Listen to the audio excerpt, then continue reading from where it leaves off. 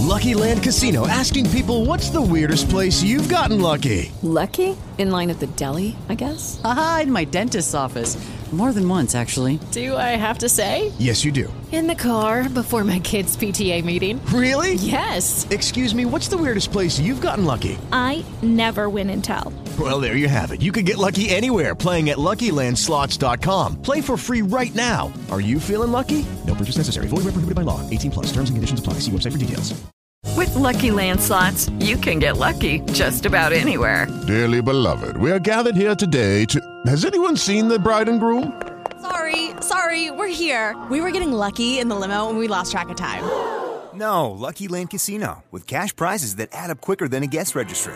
In that case, I pronounce you lucky. Play for free at LuckyLandSlots.com. Daily bonuses are waiting. No purchase necessary. Void where prohibited by law. 18 plus. Terms and conditions apply. See website for details.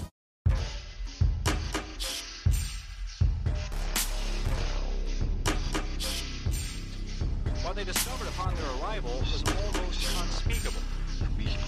We thought all evil in some form or another. I'm not guilty. The dead won't bother you. It's the living you gotta worry about. If I couldn't keep them there with me whole, at least I felt that I could keep their skeletons. Well, hello, everybody. Hello. It's the Bad Taste Crimecast here. I'm Janelle. I'm Vicky. And we're alive. Still. And we're ready to tell you a story. In these uncertain Take your mind times. off of everything. Mm-hmm. Oh my God. Yes. That's really what I feel like our mission is now, is to just like provide a small little hour and a half escape from all of the crazy bullshit. You can take comfort in our crazy bullshit. Yes. 2020 has been a real curveball. That is being very generous. Yes. It's taking us on a real wild ride. Oh, it's a roller coaster that's coming off the tracks. Oh my God. Yeah. But, you know, we'll talk about that on a later date. Yeah. We are still grappling, I think, with a lot of thoughts on the things that are going on at the moment. And so, yes, I'm sure we will make comment eventually, but not right now. Yes. We're currently right now, it's in the thick of things, so we need, yeah, to see the light of day before we can really process what's going on. Yeah. So we've got a great show for you, as always. But first, let's head over to the newsroom. Fit to breathe, our food is unfit to eat. We sit watching our TVs while some local newscaster tells us that today we had 15 homicides and 63 violent crimes, as if that's the way it's supposed to be. We know things are bad, worse than bad. So today, our news comes from San Diego, specifically the town of Choice View, where on May 27th, police received an alert that somebody had broken into the Choice View bank. And when they got there, it was about 3:30 in the morning. They found a broken window near one of the drive-through areas at the bank. The alarm company was able to see the CCTV video that they had set up inside of the bank, and they had given a heads up to police that whoever had broken in had gone to the break room and was using the microwave. So, oh, you'll love this. Heat up that burrito. You'll love this. They went inside, they located the intruders, and he told authorities that he had gone into the bank so that he could microwave his Hot Pockets.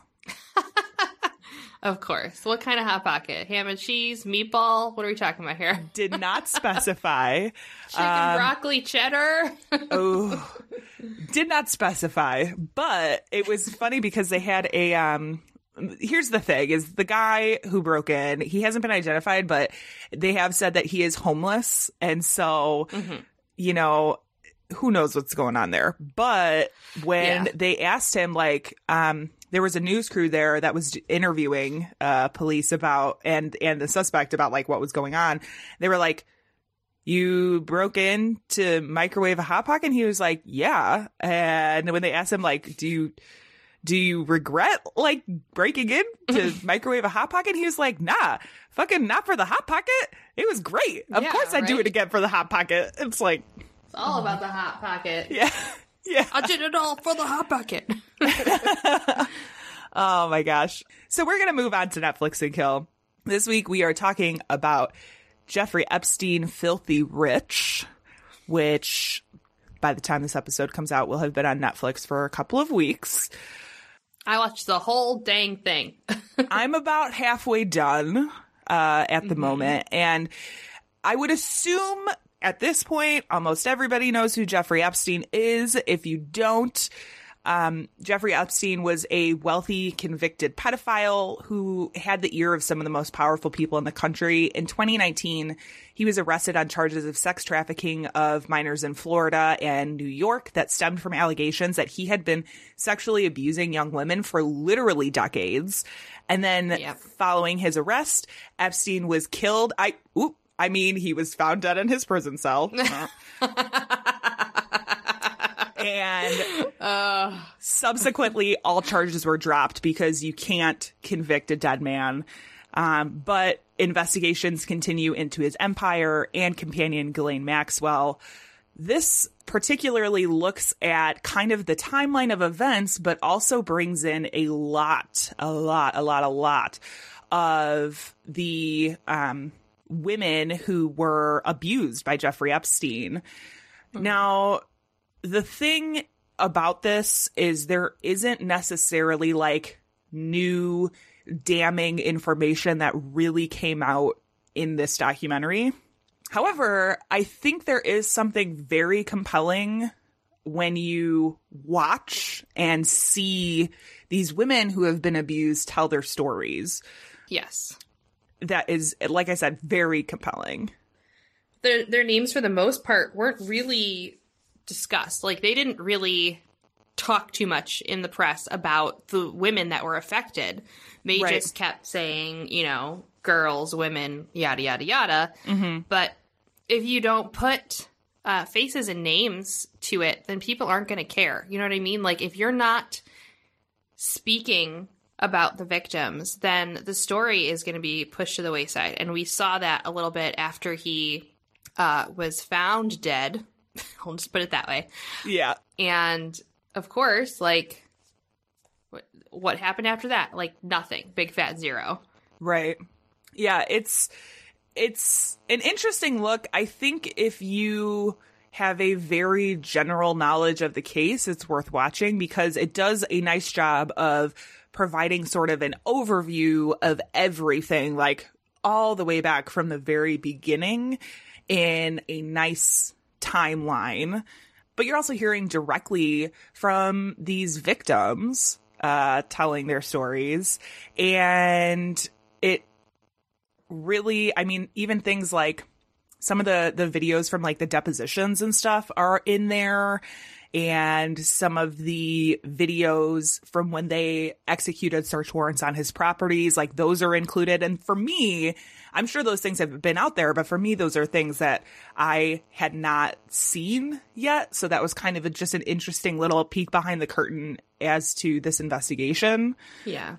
It's very unfortunate that he was found dead in his prison cell and was unable to be prosecuted because that is generally where you would hear a lot of this information come out is during court proceeding. But I applaud the victims for coming out and telling their stories because I think especially now in an age where we're talking about taking down these powerful people who have been serial abusers for years, it's really important that people stand up and speak to allow other people to do that. It's like giving permission for other people to come out and say these powerful people aren't going to ruin my life and they can't ruin your life type of a thing. You know what I mean? Yes. Yeah.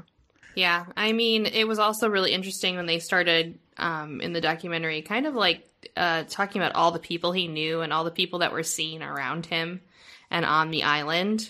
I found that very interesting. Yeah. Because not all of those people were discussed in the press either. No. And also, that handyman who went and worked on the island was really, really interesting. Yeah. It's just like, and I like they made a point of also saying, you know, like not everybody was there and stayed there. Some people went for a business meeting and left. So not everybody was privy to what was happening. And that's also kind of why it kept going on for so long, is that, you know, the people who weren't interested in what was happening were kept away from it. Right. So, yeah. I think honestly they did a very good job. It's a 4-episode series. So not a huge watch, but I definitely think they did a nice job of keeping everything compact and like not, I know that's our big issue is when things kind of get drawn out, it becomes a little boring or repetitive or, you know, whatever. Yeah. Or they concentrate on information that is just like absolutely not even important. Yeah. Yeah. But I thought they did a good job with this one. I think it's worth a watch. If you got a day on a weekend to sit down and watch 4 episodes, then do it.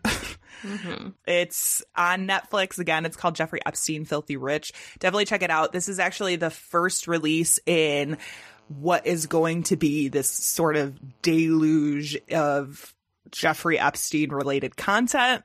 Yeah. In the very, very beginning of this series, they talk about a woman who is writing an article about Jeffrey Epstein. She's actually in the process of writing a book that is simultaneously being produced by, I think, HBO into a series or a documentary or something along those lines. Yes. And there's already been a couple other networks who have things signed on. So there's definitely going to be more, if you really wanted it, Jeffrey Epstein content, but as long as they're asking the right questions. Yeah. It's weird because it's not like there's going to be, as far as I'm aware, not really going to be anything new coming out. I mean, it's a lot of it, I think, is going to be the same information over and over again. So we'll see. Yeah. I mean, we'll see if they can get anything, you know, declassified or whatever, what kind of investigative tools they can use, because there is information that is still classified and a lot of redacted shit. So. Yeah. Well, and I think that, too, if Ghislaine Maxwell were ever to be charged, that would be when we would where see is she? A lot. I forgot about her. Who is she or where is she? Where is she? So when Epstein... I know she, like, fled. Yeah. When Epstein was originally arrested in 2019, she, like, pieced the fuck out and has been keeping a very, very low-key profile. I remember shortly after his arrest that people had mentioned they had spotted her outside of like a cafe in LA or something weird. But other than that, like nobody knows where she is at the moment. That's what I thought. Yeah. Yeah. So that's another kind of weird thing too, is some of these players are like, she has just turned out to be super elusive, and uncooperative. So. Yeah, or she's being hidden. One of the two. Yeah, and it could be a little of both. Who knows? So check that out if you want, I guess. It's pretty good. I'm always like, if you want to watch something super depressing, check this out. Yeah, as always. It's always our pick, depressing. Yeah, it's kind of the nature of the beast, I think. So this is that part of the show where we say content may not be appropriate for all listeners.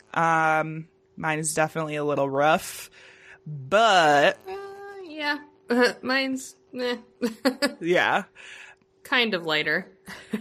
Janelle, you want to tell us what we're talking about today?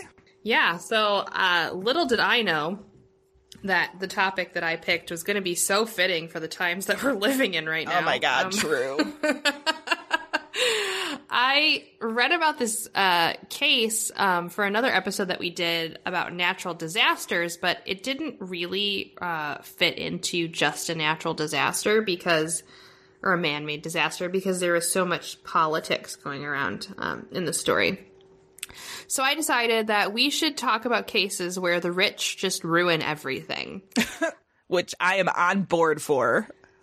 Yeah, I mean, look at the state of our times. The rich do, in fact, ruin everything. So for my particular case, I wanted to talk about the very interesting and strange Johnstown Flood.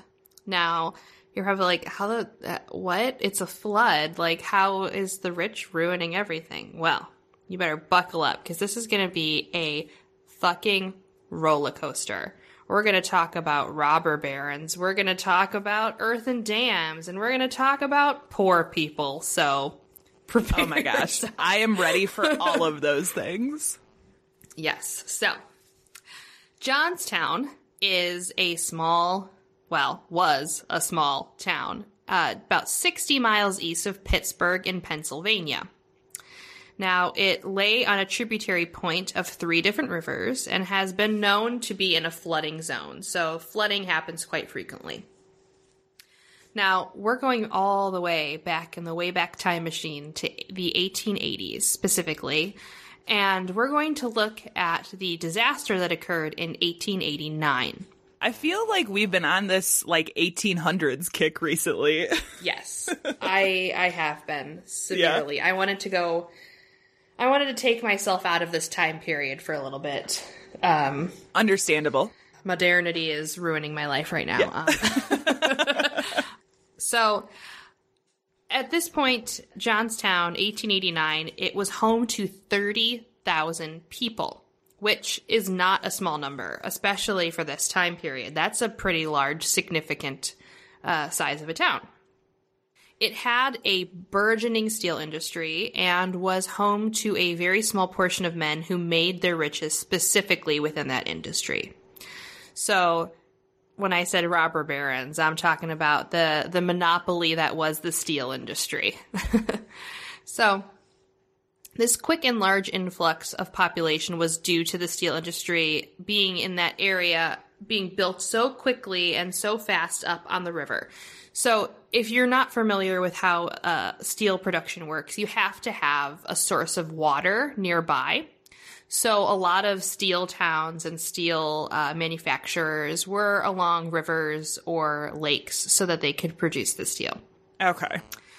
Yes, so not uncommon to see that. Almost all of the people who lived in Johnstown had something to do with the steel industry. They had to strip the tree line along the river to put in the manufacturing area, but also to increase housing for the people that were moving there to work in the industry. Okay. Now, when you strip the tree line, of course, along the river, you're going to increase the chance of flooding and runoff kind of increasing. So that also made the area even more of a flood zone. Science 101, guys. Come yes. on. The steel manufacturer also artificially narrowed some points of the river so that they could take some of that river off into the manufacturing area because, again, you need an ass ton of water to make steel. So all of these things were coming together and increasing the floodability of the region and was just the beginning of a mega disaster. Now, Johnstown. I'm not gonna lie. That as I was reading, when you Johnstown. When I looked at your notes at first, I thought it said Jonestown. I was like, "What? Wait, what?" I know. I kept doing that. It's Johnstown, as in the name John. Yeah. Very different things. Very different areas altogether. Different time periods. Different fucking hemispheres. Now, in this area, there had been other large businesses before steel manufacturing moved in. So between 1838 and 1853, they built an earthen dam so that they could become part of the canal system to get goods in and around Pennsylvania. Because before we had the mass train system, the one way that people would bring goods to and fro was a series of river systems and canals and locks. So if you're in Pennsylvania or Ohio, specifically Michigan, that area right there, where all of the lakes, the Great Lakes come about, people would come up in the Atlantic Ocean. They would follow along up over top of New York and go down into the Great Lakes. And then a series of canals and locks would take them from the Great Lakes into all of these different river tributaries so that they could spread goods across the Midwest. So if you visit now still, especially around Cleveland, you can see the lock system, the Erie Canal, to this day still kind of in use. But At this time, it was the only way that people were getting goods across anywhere, right? Gotcha. There wasn't like horse and buggy wasn't really like a great way. There wasn't cars yet, and trains were just starting to be built. Yeah. So that dam had a reservoir behind it, and that would become Lake Conemaugh. As railroads began to start to kind of overtake the canal system and it started to fade from popularity, the area began to see a change in industry from canals to steel. And so because the dam and the lake were not being used for canals anymore, they were looking to sell it off. So they sold this dam area, this Lake Conemaugh, to a wealthy businessman by the name of Henry Clay Frick. Does that name sound familiar to you at all? Henry, what was it? Henry Clay Frick. No, should it? If you're interested in industrialists at all, or no, I gotta say I am not. Monopolies of the 1800s. Nope, another myth. Because a lot of industries back then were owned by two people, and that was it. Gotcha. Frick was an industrialist who founded H.C. Frick and Company, which was a coke manufacturing company because we put cocaine in our everything back then. Mm-hmm. He was also the chairman of Carnegie Steel Company. And this is where it gets really hilarious and interesting. He also financed the construction of the Pennsylvania Railroad and the Reading Company, which if you have ever played Monopoly... Reading Railroad? Are two pieces on Monopoly. Okay, see, now you're talking games, and that is where my forte is at. Yes. So that I know. If you look at all of the places on Monopoly, you will be transported back in time to this period when exactly there were monopolies. Yeah. Makes so much sense. The names. So, the dam was purchased, and it was to be kind of redone and recreated and envisioned as an exclusive and secretive retreat for the titans of industry. So it's going to become kind of like a vacation lake home situation. The area was bought, and it was turned into the South Fork Fishing and Hunting Club in 1880. The dam, however, was already in horrible shape when they purchased this, and when they decided to create the South Fork Fishing and Hunting Club, they were made aware that the dam was prone to leaks and that it needed repairs. Like, they were fully aware that it could collapse, and they were fully aware that it needed work. Okay. I feel like this is one of these really common things where it's like, yeah, we know, but we just don't care because it's going to cost us money. Yes. Well, I mean, the money's not even the problem. It's just like, it's too much work, really, is the issue. Mm-hmm. Now, not only was the dam not cared for and it leaked, the former owner, who was Congressman John Riley, before selling the dam, took away the discharge pipes that were there and sold them for scrap. Okay. So, just to give you a little background about earthen dams. Earthen dams are just dams made of compacted dirt. They are built up to form a wall, and the discharge pipes are at the bottom, and they allow for water to flow down to relieve some of the pressure that is caused by the reservoir when it reaches capacity. It also allows for the reservoir to be kind of lifted and kind of lowered at any point in time. Mm-hmm. Not unlike a canal and lock system where they raise the water to let a boat go through or lower the water to let a boat go through. Okay. So when he took away these discharge pipes, not only did it not allow for the pressure of the capacity of the reservoir to be kind of relieved, it also didn't allow for the Lake Conemaugh to be raised or lifted if there was an emergency. Okay. So you can sounds already like see. They are setting themselves up for failure. Exactly. Okay. earthen dams also are extremely notorious for failure. Removing the pipes increased the failure, not being able to repair it increased the failure. So you have all of these things compounding on top of each other. Now, in addition to all these dumbass moves that the people made before the area was purchased, they also did something really fucking stupid after they bought it. They added fish screens to the reservoir. Now, if you've ever seen a fish screen, it's extremely small mesh, not super fine mesh, but small mesh that does not allow for game fish to leave an area. Okay. So they installed these screens so that the fish would not go over the dam and into the river, so they could keep the fish there so that they could have their hunting and fishing club. Right? Sounds sensible. Well, these shitty screens were so fine, like too fine of a mesh, that it was building up debris and eventually caused slowly for water to start backing up. Oh my gosh. Okay. Yeah. Now, one member of the club, Daniel Johnson Morrell, he was a Republican House of Representatives member for Pennsylvania, and he went and visited the club as he was going to become a member.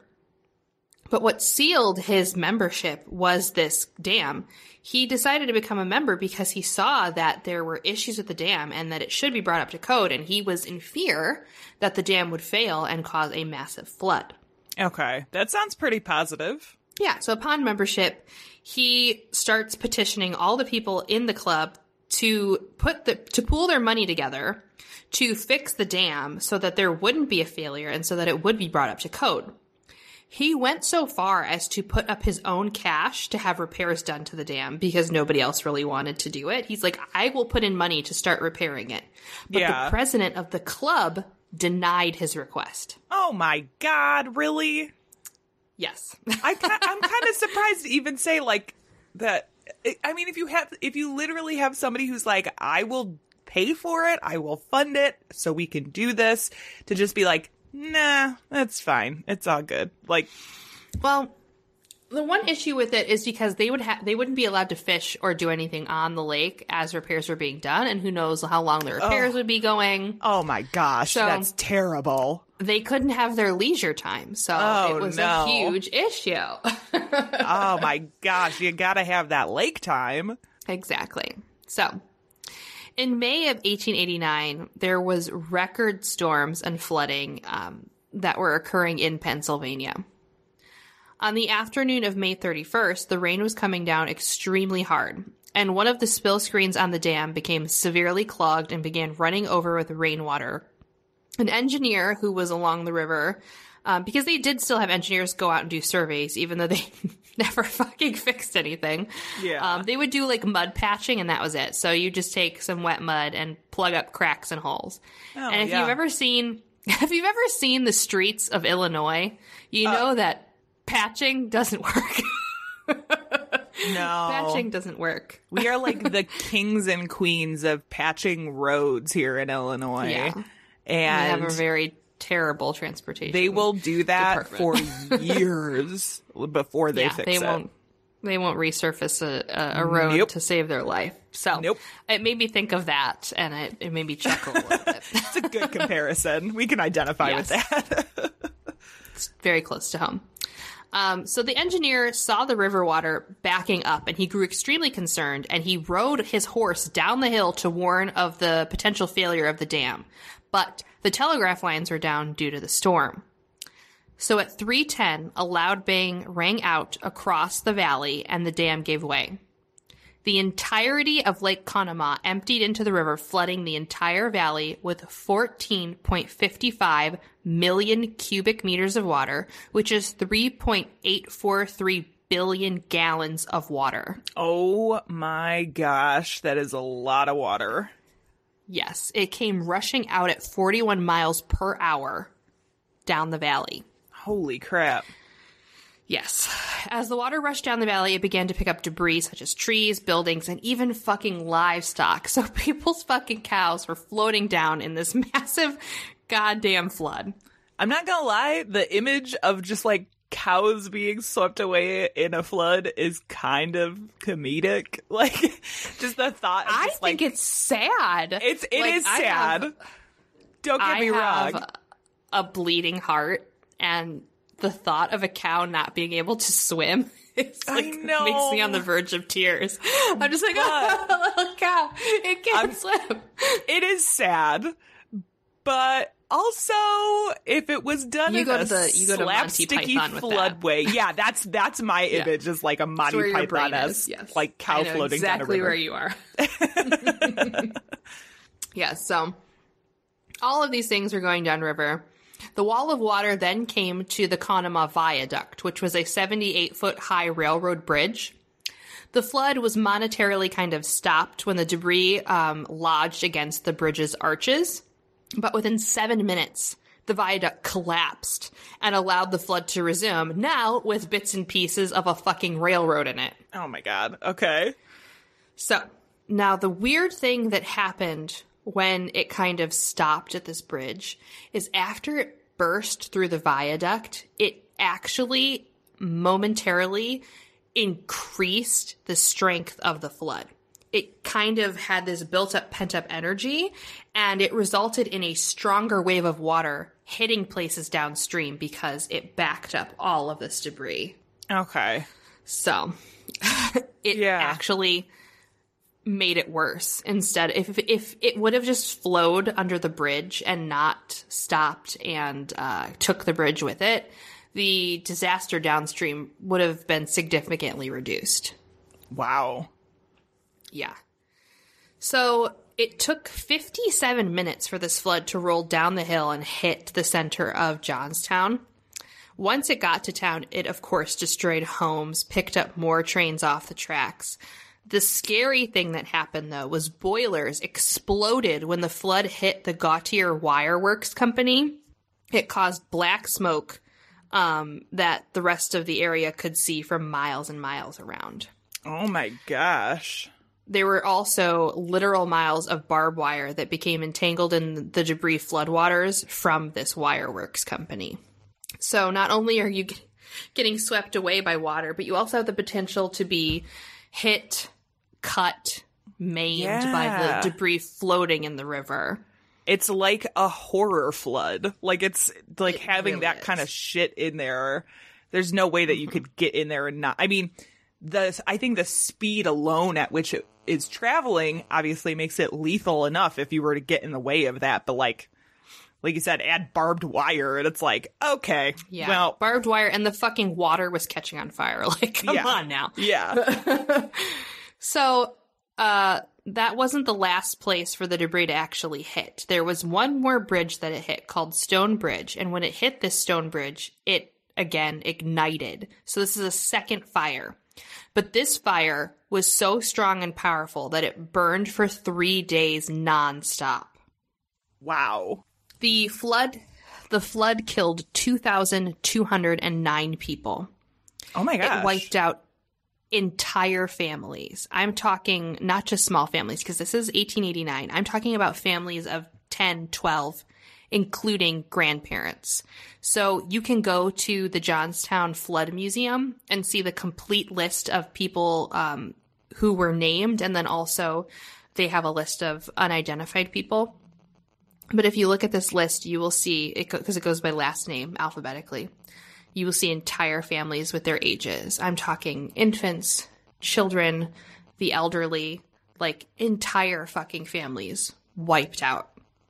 There were 1,600 homes destroyed. In total, 99 entire families died in the flood, including 396 children, 124 women, and 198 men were widowed. 98 children were orphaned, and 1/3 of the dead, so 778 people, were never identified. Wow. Yeah, I mean, it's... And do you know offhand, like, how big the town of Johnstown was? I mean, this sounds like a substantial amount of the actual population as a whole. There were 30,000 people. Okay. That's, still a lot of fucking people. Yeah. It's a good chunk. There is an area in the Grandview Cemetery in Westmont called the Plot of the Unknown that has the remains of the people who were never identified. The other chilling thing was bodies were actually found as far as the middle of Ohio. Oh my God. From the river pushing out all of this stuff. And there was, the last person was found in 1911 and they were not identified. Wow. So, yeah. Immediately following the flood, able-bodied men began reconstructing Stone Bridge so that supplies could reach the town via the train system. It took them 7 days to rebuild the bridge so that they could get supplies because they didn't have any clean water or food or blankets or anything. So Clara Barton, which if you're familiar with her, she is one of the people who created the Red Cross. Her group, the Red Cross, was it just started. Yeah. And so they were one of the first groups to show up to aid in the effort to help rebuild the town and the people that were living there who survived. This would actually be their first major disaster relief effort. And they actually got quite a bit of donations for the relief effort from all over the U.S. and overseas. And they, the total that they brought in, and I wasn't sure if this was in current dollars or in dollars of the time, but it was $3 million that they brought in. So. Damn. Even that's it's quite the thing is even if it's in old timey money or in current money, that's still a fucking lot. Yeah. Yeah. So they brought in $3 million to help in the efforts, which was great. Now here's the thing. The members of the South Fork Hunting and Fishing Club, they were like, you know what? We should probably help out too. So they donated 1,000 blankets. How nice of them. That's 1,000 blankets and a couple $1,000. Wow. But none of the members of the club actually ever publicly expressed remorse for the tragedy. And immediately following the flood, the American Society of Civil Engineers appointed a committee to investigate. And the ACE committee, when they completed their report on January 15th of 1890, the report was actually sealed and not shared with other AASCE members or the public until 1 year later. So they were really trying to suppress this report for some particular reason. Yeah. They concluded, which there's controversy of whether or not this was actually the report's conclusion or if it was changed. But the conclusion of the report was that South Fork Dam would have failed even if it had been maintained properly. Now, there is a great debate as to whether or not the report that they filed in the investigation was changed, which is why they held on to the report for over a year. Yeah. There is some controversy and speculation that the report was redone so that the conclusion was in favor of the people who owned the dam. Mm-hmm. Which would not be surprising. No. But they did another analysis in 2016, and it concluded that the modifications made to the dam severely increased its failure rate. So by taking away those discharge pipes and adding the fish screens, it more than doubled the failure rate of the dam. Yeah. So a court case was eventually brought against the hunting club, but it went nowhere as, well, you know, all the people were rich. So they kept stating publicly, the people who were part of the club, that it was an act of God and they had nothing to do with it, which of course, not true. Yeah. Mm-hmm.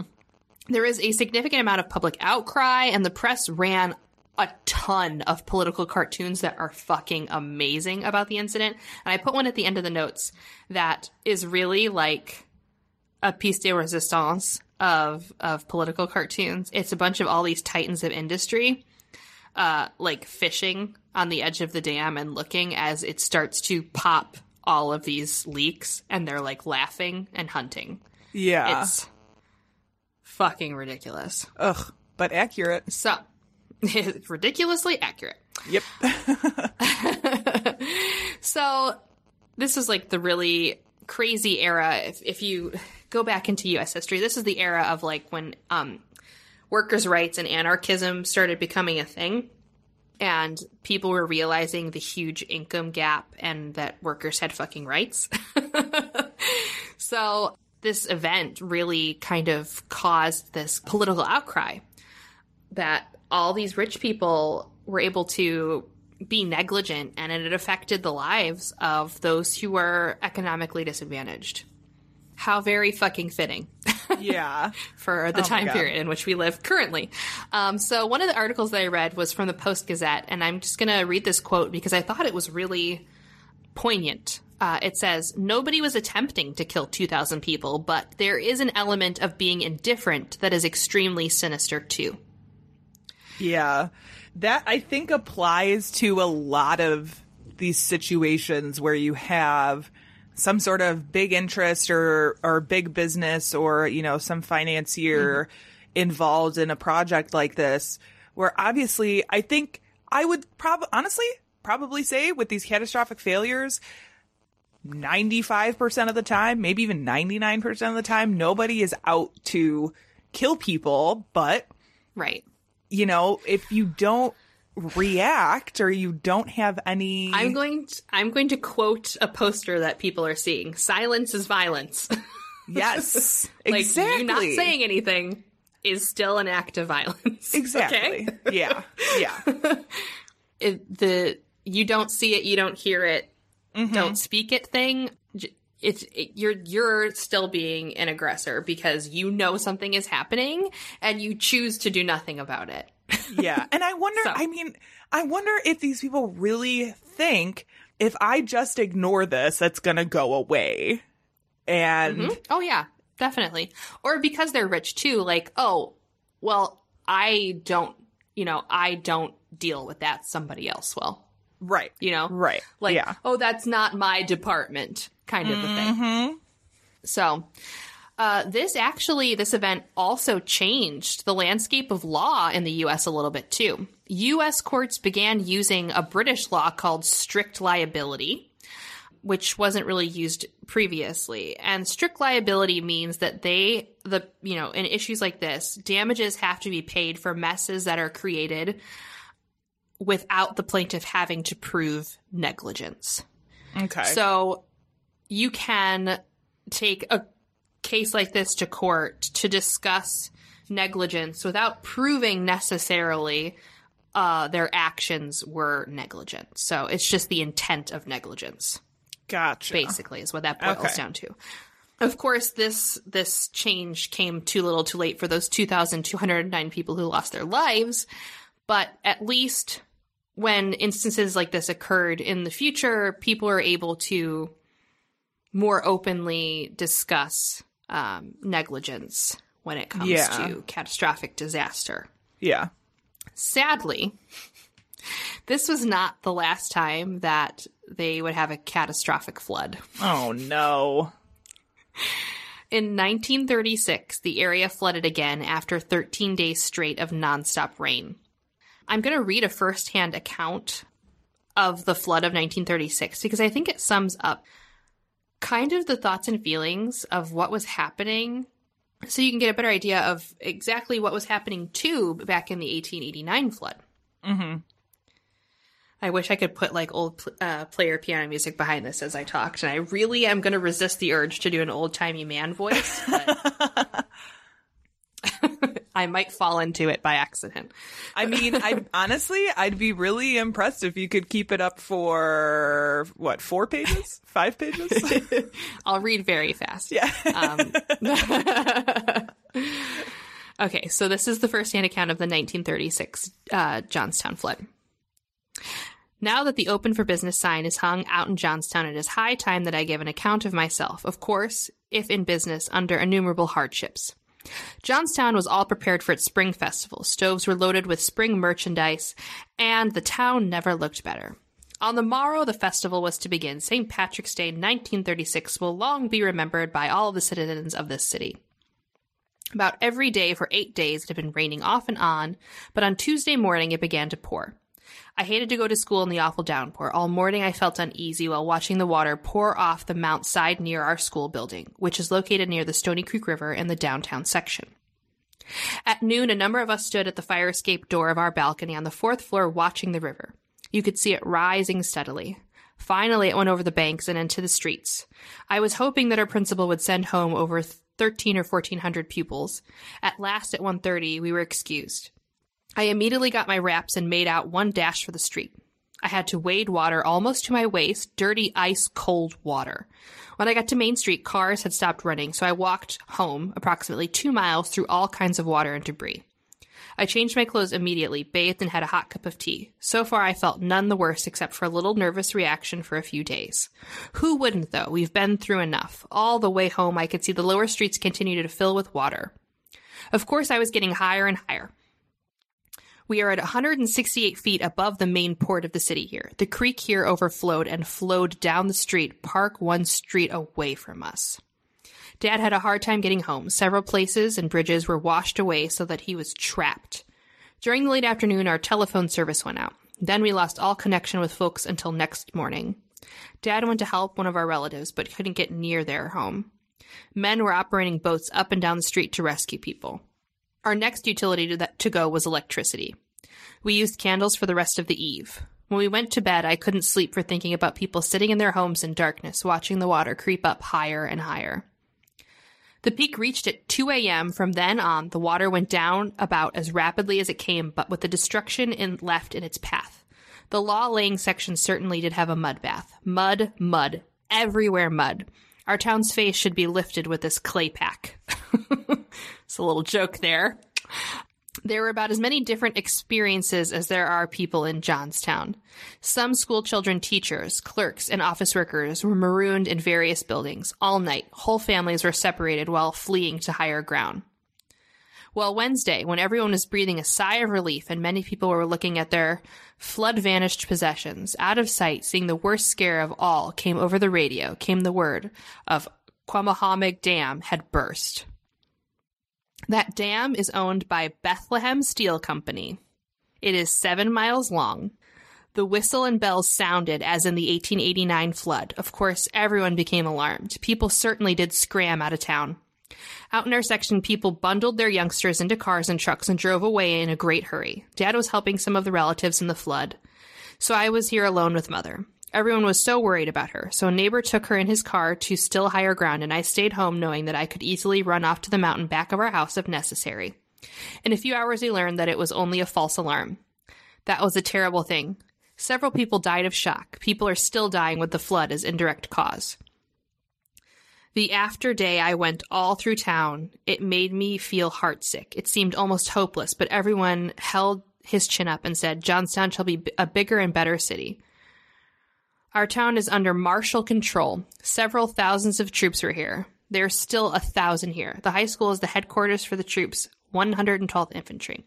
State police are here too. Our junior high building is being used as a hospital and other offices. My school and the high school will be the last to get started.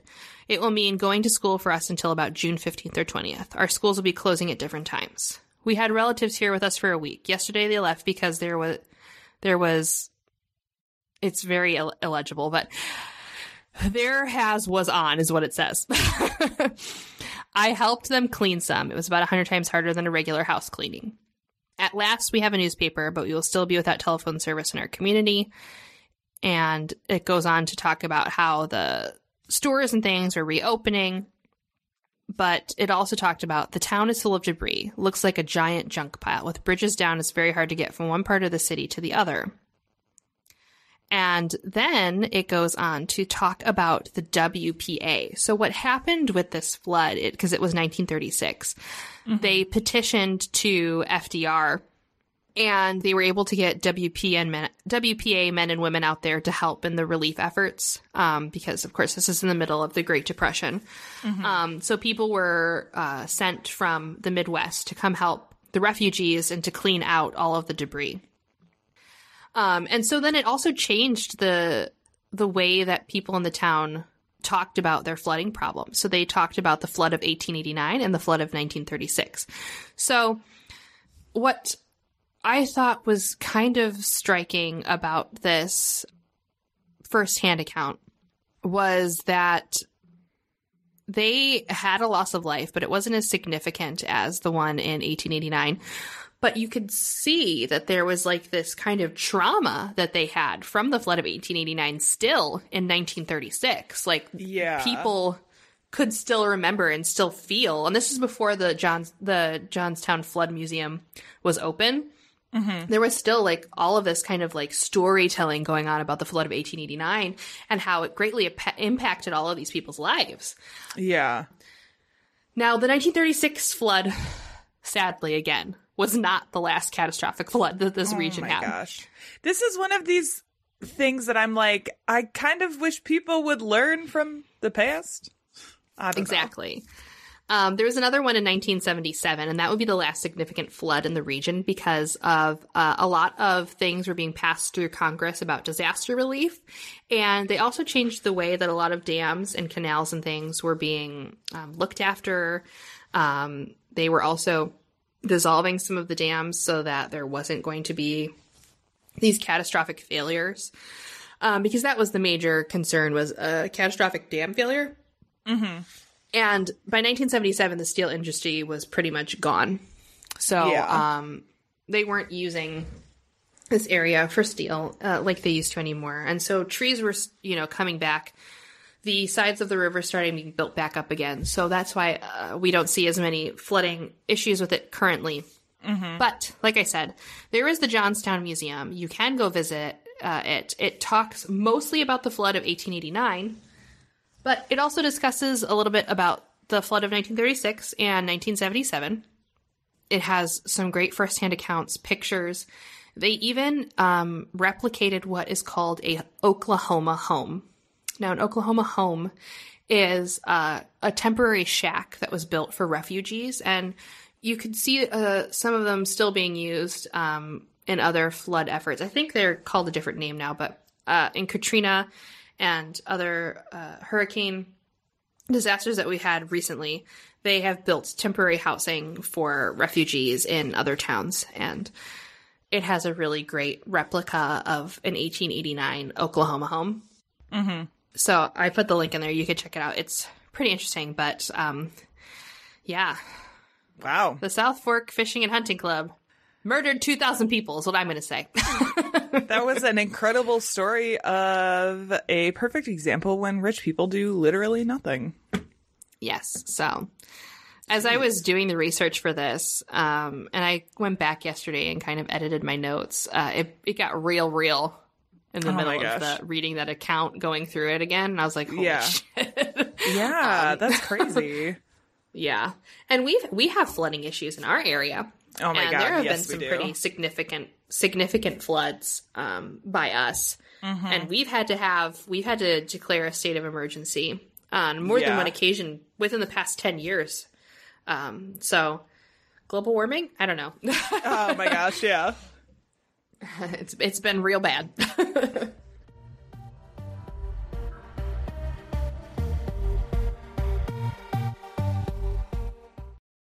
Lucky Land Casino, asking people, what's the weirdest place you've gotten lucky? Lucky? In line at the deli, I guess? Aha, in my dentist's office. More than once, actually. Do I have to say? Yes, you do. In the car before my kids' PTA meeting. Really? Yes. Excuse me, what's the weirdest place you've gotten lucky? I never win and tell. Well, there you have it. You can get lucky anywhere, playing at LuckyLandSlots.com. Play for free right now. Are you feeling lucky? No purchase necessary. Void where prohibited by law. 18 plus. Terms and conditions apply. See website for details. O'Reilly. You need parts? O'Reilly Auto Parts has parts. Need them fast? We've got fast. No matter what you need, we have thousands of professional parts people doing their part to make sure you have it. Product availability. Just one part that makes O'Reilly stand apart. The professional parts people. O'Reilly Auto Parts.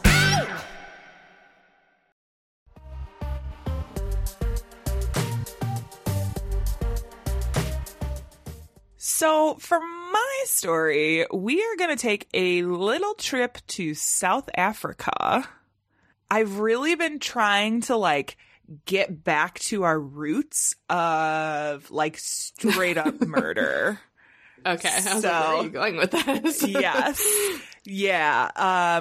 So I decided to look at the Van Breda axe murders.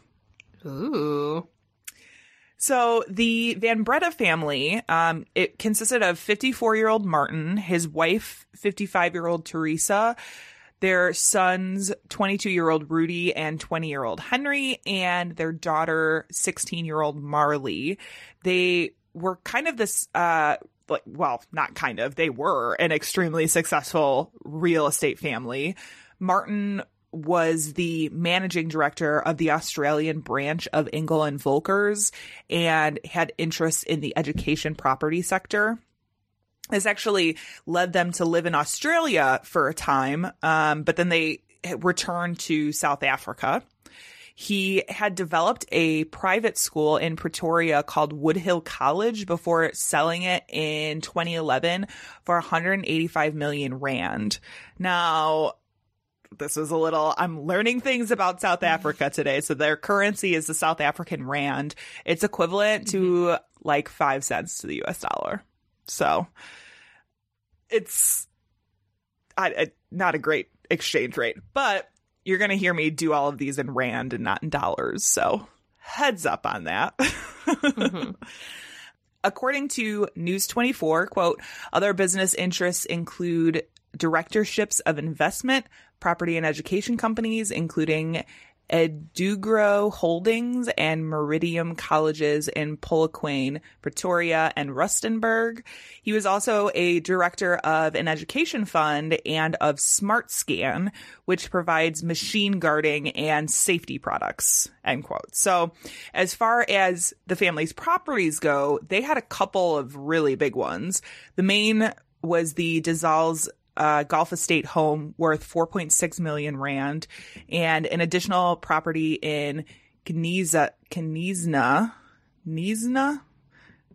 Yeah, we'll go with that. Sure. That sounds good. Worth 1.4 million rand. All of this is to say that Martin Van Breda had worked extremely hard to provide this life of wealth for his family. And I'm not even saying that in like a shady way either. Like it seems like he pretty much did everything by the book and wasn't this like the standard shifty businessman that we think of, people like Jared Kushner or Donald Trump. Like, not that kind of shady. Well, but honestly, like in all, they really seem to be like a pretty average family, minus the fact that they were like filthy rich. They were pretty average. As average as filthy rich can be. Yes.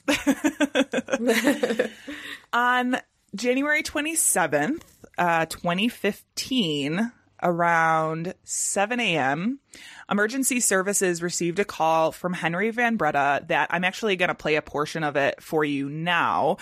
The clip I'm going to play, it starts about 5 minutes into the call, because the first 5 minutes is Henry and the dispatcher going back and forth about the address and location of the emergency in this sort of weird exchange. And you'll hear a little bit of that towards the end of the clip. It's a little odd and almost seems like, we'll talk about it afterwards. Okay. But this is gonna pick up sort of right after that exchange. Okay. What? And you, the patient? No, my family is someone attacked my family. Hey? Someone has attacked my family in my house. Okay, so you need the police or an ambulance. An ambulance, please. Yeah. Now, who is injured? I think everyone. Everyone in your house? Everyone, 4 people, yes. Adults, 2 adults? 2 adults and 3 adults and 1 teenage girl, yes. What are the injuries? Head injuries. Are they conscious? I don't think so. My sister's moving, but that's it. Suspects still on scene there, sir? Sir? Are there any suspects on scene? No, they ran away. With what were they attacked? An axe. It was. I think I blacked out and I've just woken up. With an axe. Okay, stay on the line. I'm going to speak to the police. Thank you, but please send me the ambulance as quickly as possible. Yes. Are you the only one that's conscious? You're not yes. The others are unconscious. Hold. Yes. I'm going to speak to police to check on your number, where you are. She don't know your street name, you say? The street name is Husker Street. Okay, I'm not picking it up on the contact number that you're giving me. Okay. Yeah, it was a little hard to understand what I know. It's a little he was saying tricky at first with the accent, but he was very like calm. I mean, yeah, pretty, way too calm. Like he was reading. Yeah, and there's one of these things, we talk about this a lot when we talk about reactions to things, and it's hard to judge obviously somebody's guilt or innocent solely based on their reaction to something, or you can't ever predict like how people are going to react. But at the same time, I'd expect for somebody to be a little bit more panicked if they had just been attacked. Their entire, like, they wake up to find their entire family dead. Like, I don't know. And he was, like I said, the whole call is about 10 minutes. He was that calm through the entire thing. The whole time. Yeah. So Henry calls emergency services to say that he had blacked out and woken up to find multiple members of his family had been attacked with an axe by an intruder. In later court testimony, one of the paramedics described the scene that they walked in on as the worst he had seen in 39 years and, quote, blood ran like a waterfall down the stairs, end quote. Oh my God. Authorities arrived to find Martin and Teresa dead on the first floor in a pool of blood. Near their bodies was their oldest son, Rudy, who was also dead, and daughter Marley, who was just barely clinging on to life. Along with the obvious fatal blows, Teresa and Rudy both had very minor defensive wounds, indicating that they had most likely been asleep before the attack. But Martin, however, had a deep wound on his back that possibly indicated an attempt to shield one of his family members from the attack. Marley also had extensive defensive wounds, possibly indicating that she had seen the attack coming. Martin, Teresa, and Rudy were all declared dead at the scene, and Marley, who had suffered severe head trauma, was rushed to an ICU where she received extensive life-saving surgery, which was a process that would end up taking months. But she did survive the attack. Henry, however, had very minor injuries, although his initial statement to police, he had said that a well-built black man wearing gloves and a balaclava had broken into the home. Police recovered an axe and a knife from the scene. Both were determined to have come from the Van Breda residence, and there wasn't any evidence of forced entry. Now, obviously, in hindsight, we can look at all of these initial things and say, yeah, that sounds a little sketch, right? Yeah, definitely. But it's all like, okay, if the weapons are coming from the home, you have one single person who has obviously not been attacked as bad as everybody else. Like, okay. But at the time, the story of this masked intruder seemed pretty plausible to the authorities because South Africa actually has a very high crime rate. Yeah. Yeah. And so like to them, it was kind of like, yeah, that makes sense. And what year was this again? This is actually in 2015. Okay. So it's not, there's still like active segregation. Yes. But it's not like, sanctioned segregation. So there still is like hostilities and tensions in South Africa. Yeah. In Africa itself, when you're talking like the end of apartheid and some of these other things, like there's a lot of political tension and racial tension that is happening in that country that I think a lot of us are not aware of because obviously we are dealing with our own racist bullshit. Exactly. Forever, pretty much. Yeah. But that definitely plays into this idea of, yeah, it wouldn't be that weird to have this mass intruder come into this house and attack people. So I did mention earlier that Marley would eventually recover, but one of the many unfortunate things in this case was that when she did recover, she also suffered from retrograde amnesia and couldn't remember anything that happened on the night of the attack. So she was unable to provide any additional details to police. After an 18-month investigation, police had made enough headway to bring Henry in, and on June 13th, 2016, Henry Van Breda actually turned himself over to police and was arrested on 3 charges of murder and one of attempted murder and one of defeating the ends of justice, which we know as obstruction of justice. He was given bail set at 100,000 Rand, but on the conditions that he would turn over all of his travel documents. He wasn't allowed to leave the Western Cape. He couldn't come within 500 meters of a port of entry, and he had to report to the Paro police station twice a week, and he was not allowed to communicate with any of the state's witnesses. Now, their investigation uncovered some really interesting things regarding the scene of the crime. So obviously, as we talked about, the story of this intruder seemed pretty sketch to begin with. Yeah, definitely. But we're also talking about a huge estate with like security systems and security guards and stuff. Mm-hmm. The investigation found that security had not been breached on the night of the attack, and that even if it had been, it would have required a considerable amount of knowledge and planning and skill to breach the security on this estate. On top of that, there hadn't been any reports of anything unusual from neighbors or security staff, and as I said, there was no signs of forced entry. Now, the Van Breda family also had a dog named Sasha that apparently had no reaction to the alleged intruder. Not a great guard dog, I would say. Yeah, kind of like my dog. Yeah. He barks, Aww. but then he'll give you little kisses. Yeah. Yeah. Now, Henry was actually asked about this during his trial, and he described her as the opposite of a guard dog, but this was disputed by prosecutors who had found evidence to the contrary. One of the other things brought into question was the use of an axe in a B&E. Like, that seems kind of weird, a weird choice of weapon to break into somebody's house with. Yeah. Unless nope, seems kind of weird. I was trying to come up with some plausible something, but I'm like, no, that's still weird. Yep.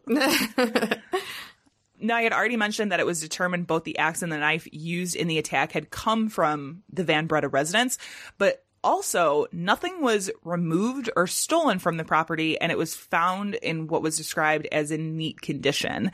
And Henry had kind of attempted to explain this lack of a robbery by saying the intruder had been interrupted.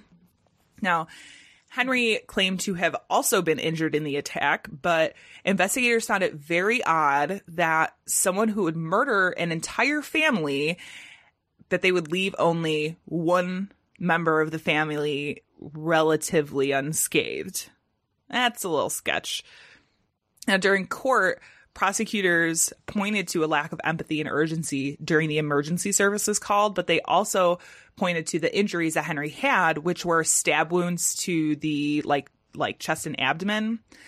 These were very different to the injuries on the rest of the family, and later it was determined that most, if not all, of the injuries were self-inflicted. According to HuffPost, the judge in the case, Judge Siraj Desai, said, quote, "The cut marks on Van Breda's chest were superficial and non-fatal. Incisions had an equal depth, were parallel, and avoided sensitive areas like nipples. The chest injuries were in a reachable area for self-infliction." It's like, I guess if you're going to stab yourself, avoid them nipples. Yeah. After DNA testing, police were able to match the blood on his clothes to his parents and brother. To me, again, that's one of those things that doesn't necessarily indicate murder, because if you are finding your family, if you try to move them or resuscitate or whatever, like you're going to get some of that blood. But I think in this case, it was the opposite. This is a weird one.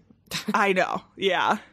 During the court proceedings, a timeline of events that unfolded at the Van Breda residence was laid out. So in the early hours of the morning on June 13th, neighbors heard raised voices coming from the home. This was attempted to be explained by the defense as a film being played at high volume. At 4:24 a.m., Henry placed a call to his girlfriend that went unanswered. 3 minutes later, Henry did a Google search for emergency numbers. And 3 hours after that, at 7:12 a.m., Henry placed a call to emergency services that lasted approximately 10 minutes. After he hung up, he called his girlfriend again, and police were notified of the crime at approximately 7:15 a.m. and arrived on scene. Now, prosecutors argued that the length of time it took Henry to call emergency services, that it appeared he wanted the family to bleed to death.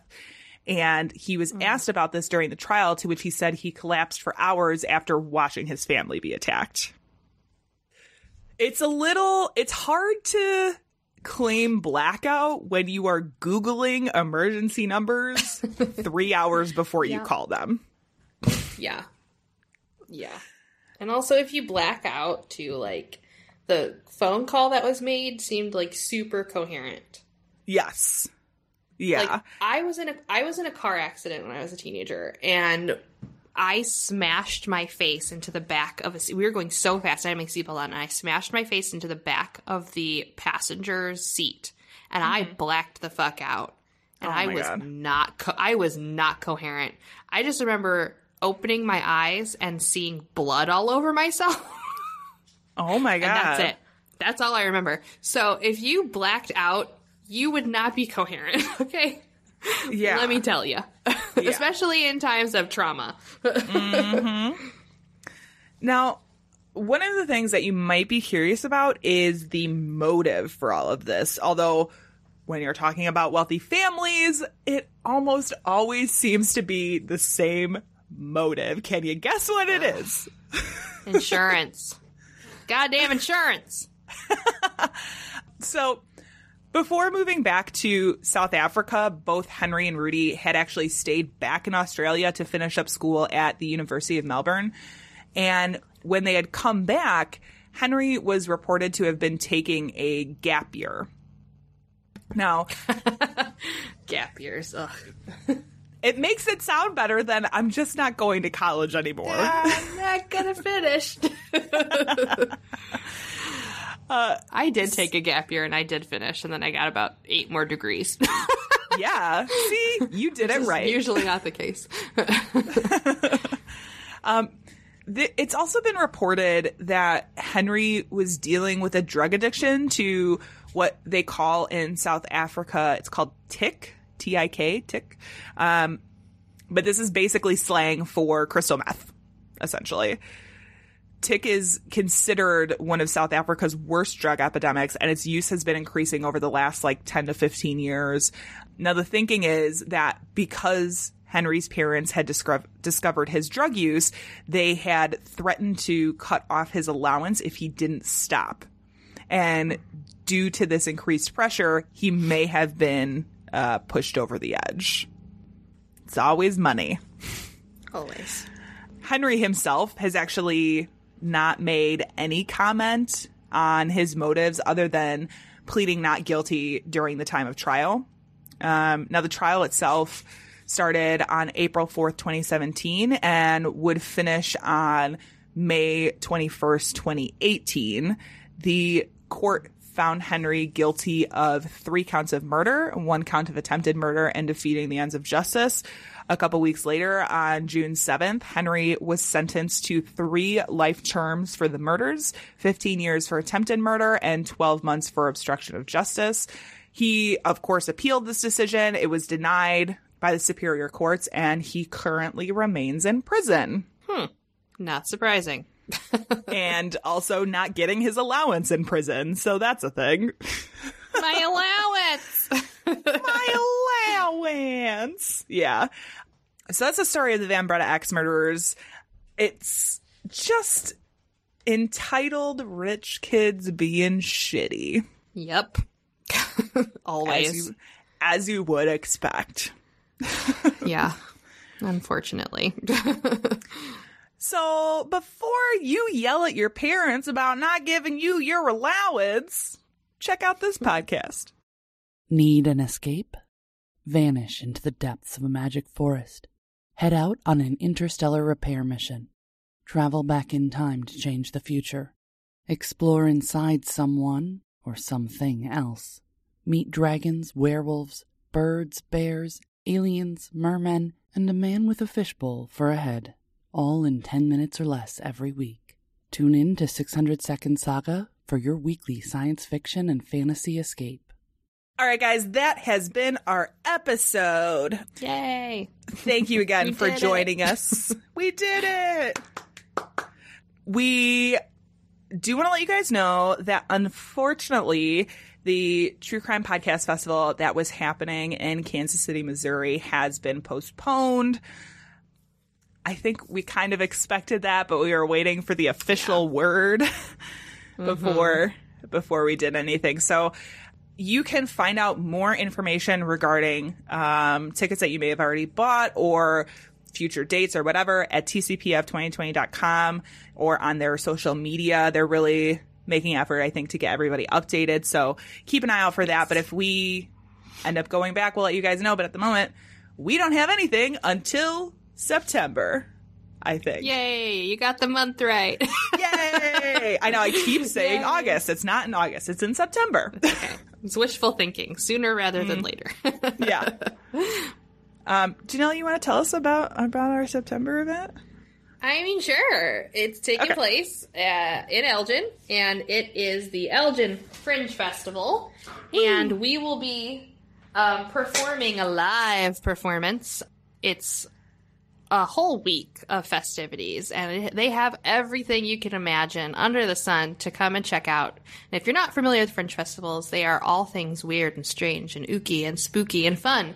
So head on over to elginfringefestival.com to find out more information about who will be there, when, where, how to get tickets, all of that information. And then come out and see us. Have a grand old time.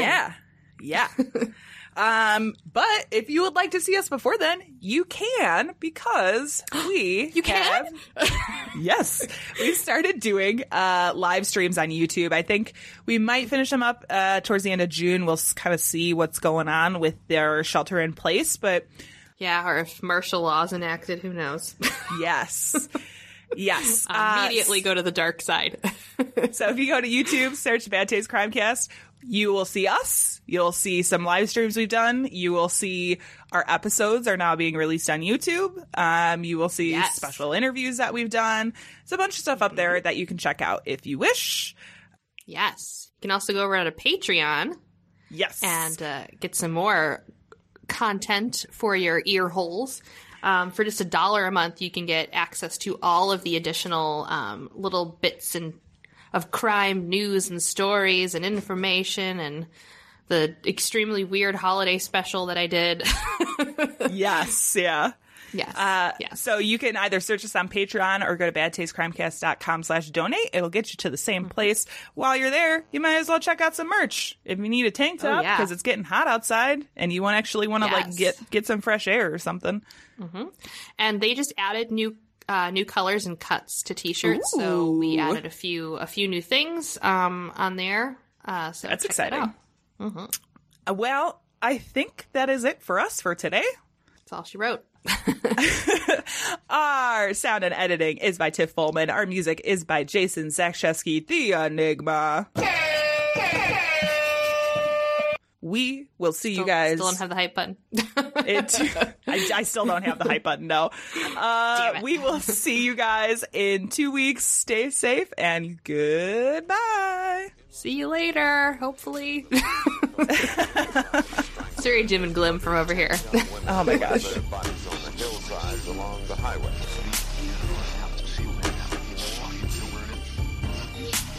It was as if a wave of evil washed over this town. are all evil in some form or another.